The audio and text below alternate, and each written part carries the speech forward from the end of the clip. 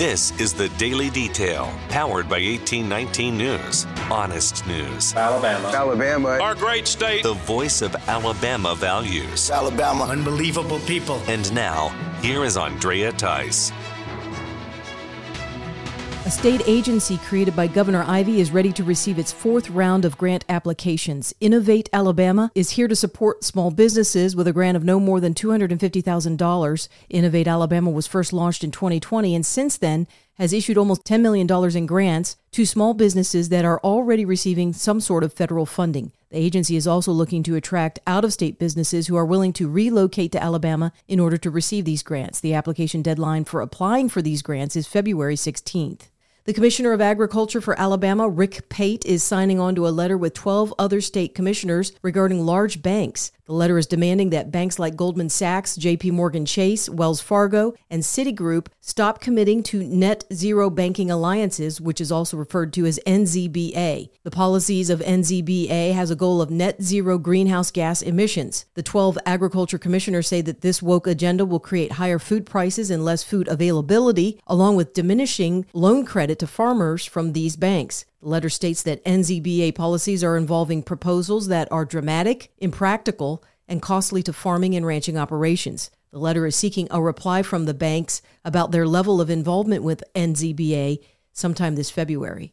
U.S. Senator Tommy Tuberville is laying the blame at the feet of Joe Biden when it comes to 3 U.S. service members killed by a drone attack at a U.S. base in Jordan. Tuberville says it's Biden's soft policy on Iran that predicated these types of attacks. He spoke on Newsmax this past weekend. The problem is Joe Biden has given them more money.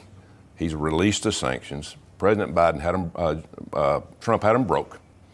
And now after 4 years, almost 4 years, they're 120 billion to the good. So they're giving out money right and left. We've caused this. This administration has caused this. They have no way to get out of it. It's going to get worse.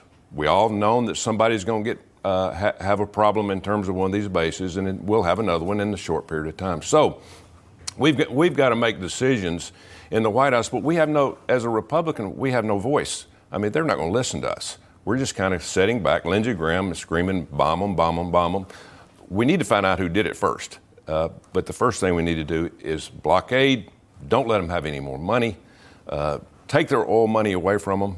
Let's break them. That's what President Trump would do. But they'd have never done this under President Trump. They were scared to death of him. They're not scared of Joe Biden.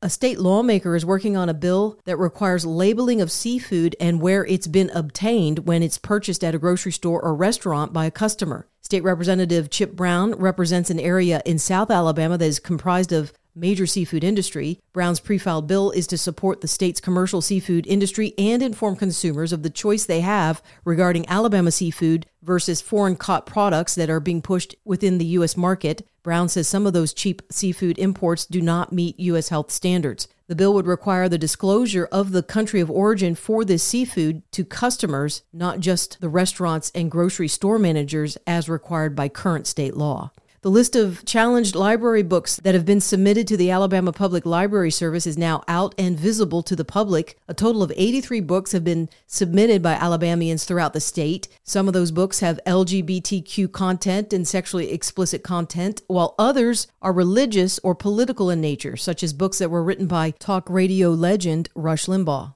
State librarians will work off of this list and review the books for inappropriate content in order to determine if they should go on the bookshelves for children. The APLS created the online listing process in September of 2023, but they did not make the list public, saying it will be simply a reference guide for library employees, but repeated demands from the public to make it known has now prevailed.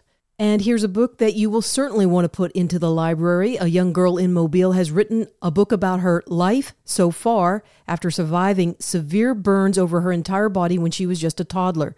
Justice Nod and her mother Ashley spoke with WKRG News about the new book, which is titled True Beauty.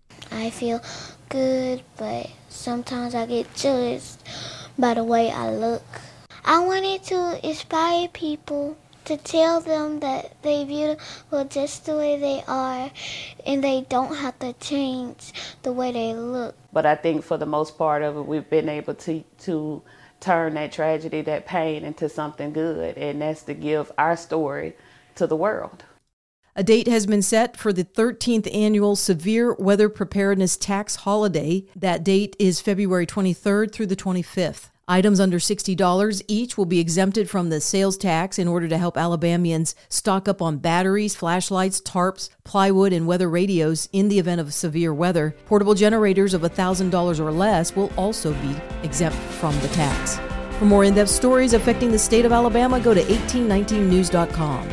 In national news, the names of the 3 U.S. service members killed overseas by a drone attack are now released. Army Sergeant William Rivers of Georgia, Army Specialist Kennedy Sanders of Georgia, and Army Specialist Brianna Moffett of Georgia were all killed in Jordan by this unmanned aerial system. Pentagon Deputy Press Secretary Sabrina Singh released further details. All of whom were assigned to the 718th Engineer Company, a U.S. Army Reserve unit based out of Fort Moore, Georgia. These 3 fallen heroes were deployed to Jordan in support of Operation Inherent Resolve and the international coalition working to ensure the lasting defeat of ISIS. We are still assessing what happened and how a one-way attack drone was able to impact the facility. U.S. Central Command continues to investigate this attack, and for operation security and force protection reasons, we're not going to discuss further specifics or measures we're taking to prevent such actions or future attacks. But we do know that Iran-backed militias are responsible for continued attacks on U.S. forces in the region. And as the President and the Secretary have stated, we will not tolerate continued attacks on American forces, and we will take all necessary actions to defend U.S. military men and women forward deployed. And we will do so at a time and place of our choosing. Defense Secretary Lloyd Austin showed up at his office at the Pentagon this past Monday after a month-long absence due to health problems. Austin is now vowing to take action to defend the troops that were attacked by these drones, injuring many and, of course, killing 3. U.S. troops have been attacked by Houthi militants from Yemen in areas like Iraq, Syria, Jordan, and the Red Sea, even before the Israel-Gaza conflict erupted last October, but even more so since that event. The whole goal is to destabilize the area through terrorism. Meanwhile, the Boston Globe is reporting on a massive fraud uncovered by the Secret Service of Ukraine. The procurement fraud amounts to $40 million worth of funds intended for military ammunition. The report from the Ukrainian SSU now implicates high-ranking officials within the Ukraine's Ministry of Defense and an arms supplier called Liv Arsenal. The Arsenal company received advance payment but never delivered the $100,000 worth of mortar shells. Instead, the money was rerouted through several different entities and landed in the Balkans. The SSU is claiming that the embezzled funds were from Ukrainian coffers rather than the $46 billion sent to that country from U.S. taxpayers. Republican lawmakers say this case shows a greater need for oversight in how U.S. funds are being appropriated in that country. The U.S. Supreme Court will be hearing a case involving mifepristone, which is a drug used to induce abortions without surgery. The court will hear oral arguments from the Alliance Defending Freedom, which is a conservative group suing the Food and Drug Administration for changing its prescription guidelines and regulations on mifepristone. Those arguments are set for March 26th of this year. The Fifth Circuit Court of Appeals already ruled this past August in favor of the FDA returning to its former standards while still allowing for the sale of the drug. GenBioPro is a pharmaceutical company that manufactures mifepristone, and they are appealing the Fifth Circuit Court ruling to the U.S. Supreme Court. The Georgia Senate Ethics Committee recently approved a bill that would allow for the removal of the Secretary of State there, Brad Raffensperger, from the Board of Elections. It would also grant the board authority to investigate the Secretary of State for election law violations. That bill was brought to the Georgia Senate floor just before the weekend and has since been passed by 30 Republicans. 19 Democrats in the state Senate voted against it. The bill is SB 358 and will now head to the Georgia House. It appears that a Boeing 737 that was flying for Alaska Airlines left the factory without critical bolts being placed back into a plug door during final production. That door ultimately ripped off during flight at 16,000 feet. Amazingly, no one died on board that plane. The National Transportation Safety Board has been investigating the case, from the paper trail at the Boeing factory in Washington to the metallurgical analysis of the door. The Wall Street Journal is reporting on the findings so far. An official probe result will be released later this week. The Federal Aviation Administration has slowed down the production of Boeing 737 MAX jets until completion of this investigation. You're listening to The Daily Detail from 1819 News. If you are enjoying The Daily Detail and want to make sure that these reports come up easily on your smartphone, then be sure to hit the subscribe or follow button on whatever podcasting app you are using. It's usually on the main page of The Daily Detail. That could be on Spotify, Apple Podcasts, Podbeam, or some other app. And also be sure to visit 1819 News for more reliable, up-to-date information on what's going on around here in Alabama. You can also join 1819 News by becoming a member, which will get you exclusive content as well as 1819 merchandise. You can visit 1819news.com/membership to learn more. I'm Andrea Tice. I'll be back again tomorrow. I look forward to updating you then. Alabama. Alabama. Our great state. Alabama. Of Alabama. This has been the Daily Detail.